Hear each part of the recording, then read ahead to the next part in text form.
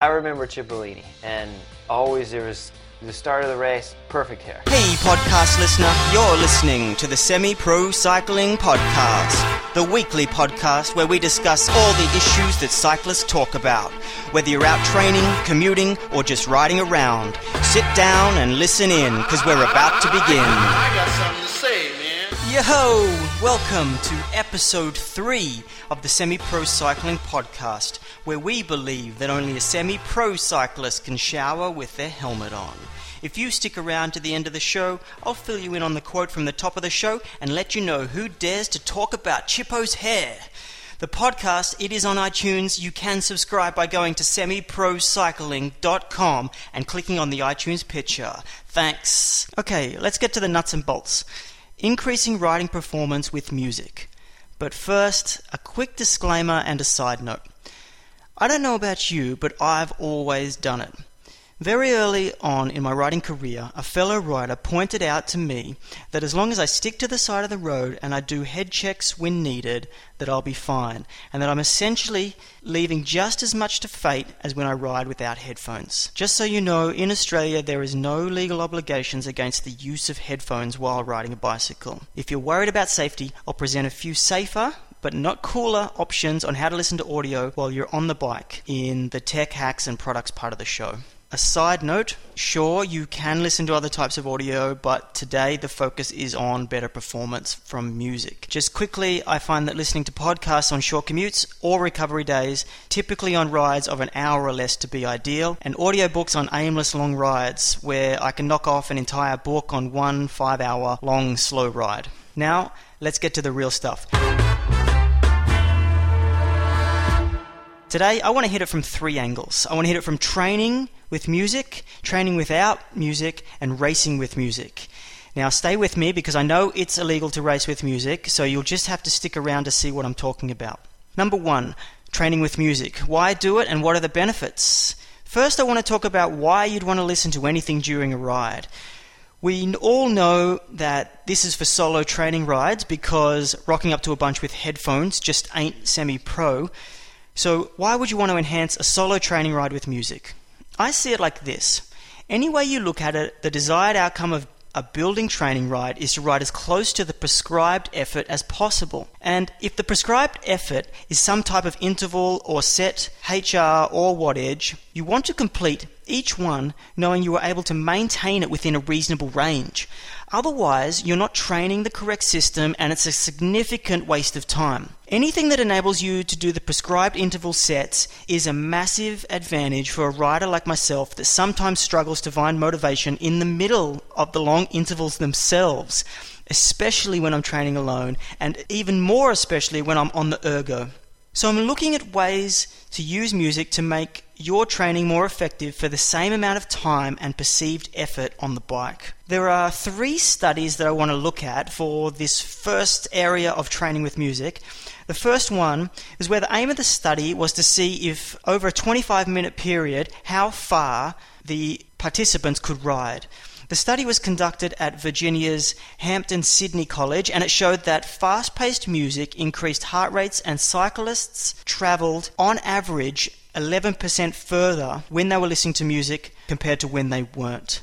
That's a good sign, and that points to the benefits, well, the initial benefits of music and riding. The second study used dance music, crappy term, but we're talking about music which has a beats per minute of over 142. They used it in a 10k time trial and then a control group that didn't listen to music at all.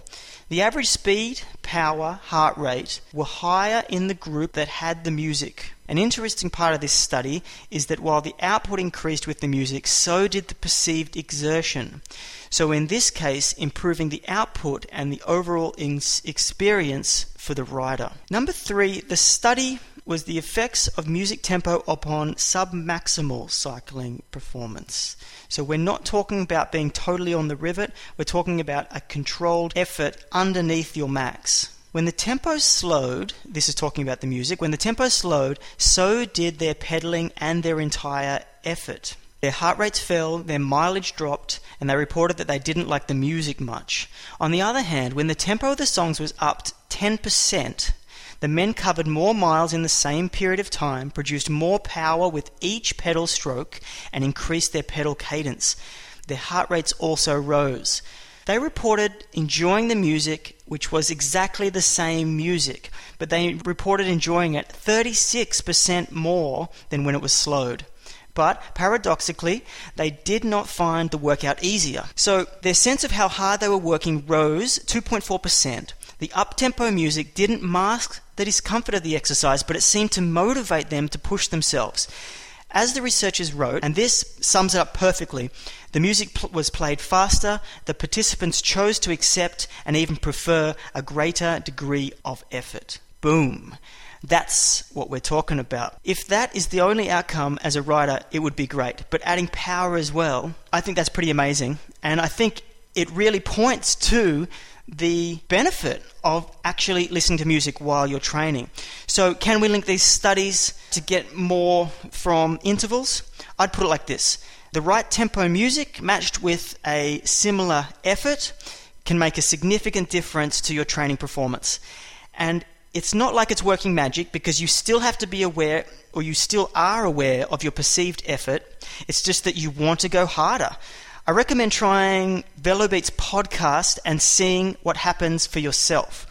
The VeloBeats podcast, if you're not aware of it, it's an up-tempo podcast with modern music tracks. You'll have to listen to yourself to see if you actually like the taste of music. But even if you didn't, you just listened to the beat and the rhythm of the music, it would be very interesting to see how you reacted to this in training, and I'd love to hear it.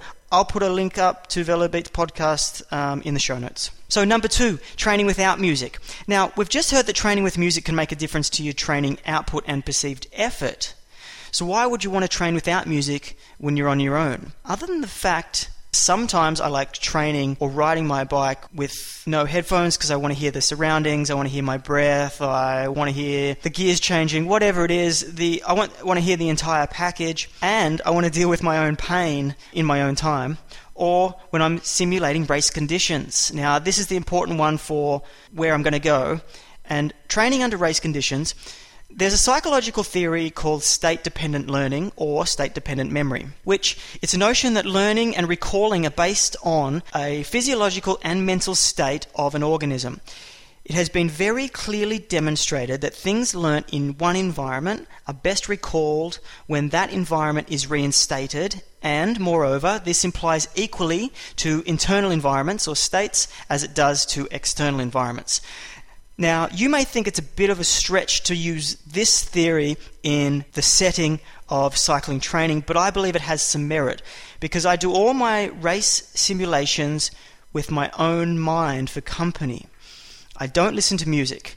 When I'm doing this, I believe that I'm learning to alleviate and ride through pain, doubts, confidence, endorphins, whatever pops up in training, the highs and lows of a race, and learning how to actually deal with those. When I'm in training, I can recall them in the same situation that will help me get through tough situations in a race from previous tough sessions that I've done in training. I think this is a massive part of being a cyclist. Mental strength is huge, and mental toughness to me is the difference between a good rider and a great one. While riding with music can maximize your prescribed training, I see learning to suffer in your own company, with your own mind and your own doubts and fears or whatever, a very beneficial way to prepare for races and increase performance during races. So, while we're on to increasing performance during races, let's move to number 3, racing with music. I know it's illegal to race with music, and I'm not suggesting that you cheat in some weird way. What I'm talking about here is, have you ever been riding along right up the top at your limit and a song pops into your head, but you cannot seem to shake it as far as you can't seem to move on to a verse or the rest of the chorus? It just seems one or two lines keep repeating over and over and over again in your brain. I know people experience this. That's when I know I'm actually pushing hard enough. When my brain goes to mush and all I've got is a few words and sentences that can repeat in my head and go over and over again. It helps me, and I didn't realize why it was helping me until I listened to this clip. So have a listen to it, and I'll discuss it after it. I read a quote by Oliver Sacks, the neurologist who wrote a book, of course, called Musicophilia, and he said, neurologically, it makes no difference if you're listening to music or imagining it. So if you're thinking about a tune, it shouldn't make any difference as to whether you're actually hearing it. Well, when I work with athletes, auditory imagery is actually very important. You know that nowadays athletes are not allowed to use music in the competitive arena. So what I've done with a number of track and field athletes, for example, is that I get them to imagine a particular piece of music during an event, and this has a pacing function, so they synchronize their movements to the tempo of the music, and this has an ergogenic or a work-enhancing effect. So I'm glad that you've raised that, because imaging music is often just as effective as listening to it proper in terms of neurological responses. Pretty interesting, hey? I would say that there's something in this, and I'd be interested in hearing other people's views on this part as well. The clip suggests to me that using a specific song in certain moments of a race can help your performance. In this case, the words, as much as the rhythm, would make a deadly combination. It is interesting to me that the rhythm that I usually end up with matches the rhythm that I'm riding in. So whether I'm riding up a hill, or I'm time trialing, or I'm in a breakaway, or whatever the case, my brain always adjusts it to the conditions that I'm in. So I'm automatically creating this rhythm that I feel is helping me, and it's not always the words, it can just be the monotonous rhythm that kind of gets my brain off the pain, the shut up legs phenomenon. I think that you could actually train this further. I actually think you could train this further. Choose one or two songs that either mean something to you personally or something that has some inspirational words in it, because it's going to be, in a way, it's an affirmation to fill the gap between where you are at currently in that race and where you could be. So where you believe you're at, and then pushing you to a point where you actually can move harder and faster and bridge the gap, or do whatever you can. Stick it out on the climb if you're starting to creep out the hoop, or whatever it is. As an example, Kanye West's Stronger. It's a song that gets thrown a lot around in this literature as far as pretty strong affirmation that relates directly to what you're doing when you're doing a physical activity. So the next time you're putting a climb, here's the words. Now, that don't kill me can only make me stronger. I need you to hurry up now, because I can't wait much longer. I think that's pretty cool, and I'm going to give it a crack next time I'm hurting on the bike. To wrap it up and to put it all into one neat package, here's what I've got from those three areas. If you're doing intervals, listen to music. Make sure the tempo matches the tempo of the riding that you're doing. If you're doing race prep or simulations, no music, a motivational or a personal song in your own head, and see how you go with it. I would love to hear some feedback on this and what else you listen to during a ride and what it does for your riding. Let's move to the tech hacks and products section. I'm going to get into the options for listening to music on your bike. I think I'm fairly experienced in the technology side of it, as I've tried just about every way to listen to music. Let's see. I had a radio in the center pocket of my jersey and two speakers, well, one speaker on either side. I've used first-gen MP3 players. We're talking 10, 12 years ago now, where it had 10 songs that you listen to on repeat for a 5-hour ride. How's that? Mini discs, iPods, and now iPhone. It's a standard for me. My headphone choice has always been the hardest part. I rode with over-ear around the neck style for a few years just because that's what I had. Then I moved to earbuds, iPhone earbuds, which are actually crap. The only advantage I found was that you could answer the phone and change tracks or whatever, change the volume. Now I ride with some passive noise-cancelling earbuds, so they got the extra bit of rubber that pops it in and makes the music better and the cars disappear. Love me or hate me for that one. I wear it under my helmet strap, helps it to hold in place. For some reason my left ear squeezes it out. Too much information, I know. And I feed it down my back, and I cut a hole in every single jersey, a small hole at the middle pocket so I can just shove my phone in the back. I haven't had any problems with cutting a small hole, no tearage at all, so I recommend do it. Let's take a quick spin around what's on the market today. I thought I knew what was available, but as soon as you start looking into it, you realize there is people that are innovating. There are so many new ways to listen to music on bikes. The choice is just overwhelming. I had to narrow it down to 6. And 6 main kind of categories, and each of these categories has a few in them, but I'm just going to give you the main examples. Number 1, a plain old speaker, with an adapter on your bike. You can get them with 2 gigabytes of memory, and they're actually the player themselves, so you load the music straight in and just blare it away. I don't get into that. I don't think there's a benefit to pumping music. I think it would be quite offensive, and, well, if you're listening to something personal like me, you don't want me blaring out while you're cruising down the bike path or whatever. That's the option. I'd skip it. I'll put a link to all of these in the show notes so you can check out each version of what I'm talking about. Number 2 is an interesting one. It's kind of new. Adapted from military technology, it's now kind of moving into mainstream and retail. Bone conduction headphones. So bone conduction headphones, they sit in front of your ear on your jawbone. They need to be battery powered and recharged, and they generally last about 15 hours or so from what I've read. There's no slippage, so they're not going to move, but the vibrations are moving through your jawbone, not actually through your ear, so it leaves your ears free to listen to the surroundings. I hear the music quality isn't so bad. It's not that they're going to send the vibrations straight to your jawbone and no one else is going to actually hear what you're listening to. They will if they're close to you. I think it's an interesting way. If you're not too concerned about audio quality and you're just trying to get an idea, then it could just fill your environment with music and you would still feel very safe about riding your bike anywhere at all. Number 3, there's been some advancements or some people that are designing earbuds that will stay in your ear better. There is an example of these, the West One UMI headphones that were put together for one of the pro teams. I did notice Cavendish using them in his warm-up for the time trial in the Tour the other day. I'll put a link in there. What is an interesting link that you can have if you're going to go all the way with earphones that block out most other noise? As a security backup, there is an app that you can use called Awareness, the headphone app. You put that before your music player, so you turn it on and you set a decibel where the music cuts out.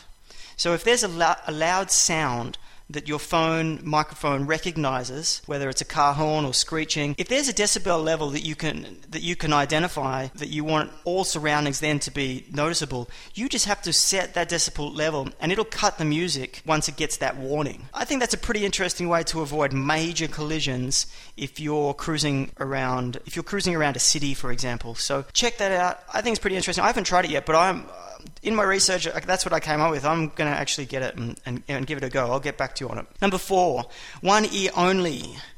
So the idea behind this is just stick one earphone in your ear. You're just sticking the one earphone in your ear, leaving one free, whatever side you want to put it on. You can order left specific or right specific, overhook, in-ear. There's lots of options. It's a pretty smart way. It's taking the stereo signal and move it into one ear rather than just dropping one earbud from a pair of earbuds. I'm interested to try this one. We'll see though. Number 5, minimal ear or open headphones. 2 options, Ear Hero, Air Drives. These are ones that still stick in your ear, but they're not closing or they're not going right in and closing off your actual ear hole. It's a similar idea to the bone conduction ones, just moving from a different spot. I would be interested to know the difference between the sound quality between these ones and bone conduction. Number 6, mini speakers. So you have a Bluetooth unit on the helmet, and then if you can imagine on your helmet just above your ears you have these mini speakers. They're tiny, they're essentially the same size as earbuds, velcroed on, and they're facing down towards your ears, so they're just giving you a little party. In my mind it's kind of the same as the speaker on the bike. Yeah, it's good practically, but basically do you want other people listening to what you're listening to? That is the selection. I'll put them out there, you can all check them out. There's a ton more. Because there's other considerations to think about when you are choosing headphones, such as wind noise. Anyone with these open ears, they're going to battle when it comes to any wind noise over 35 k's an hour. I did find a product which is interesting, but no pro would ever wear, or no semi-pro would ever wear, and that's Slipstreams. It's basically a spoiler that you put on one of the front strap of your helmet, and it deflects air around your ear. Interesting idea. Maybe it's good in theory, but you would not catch me wearing that shit.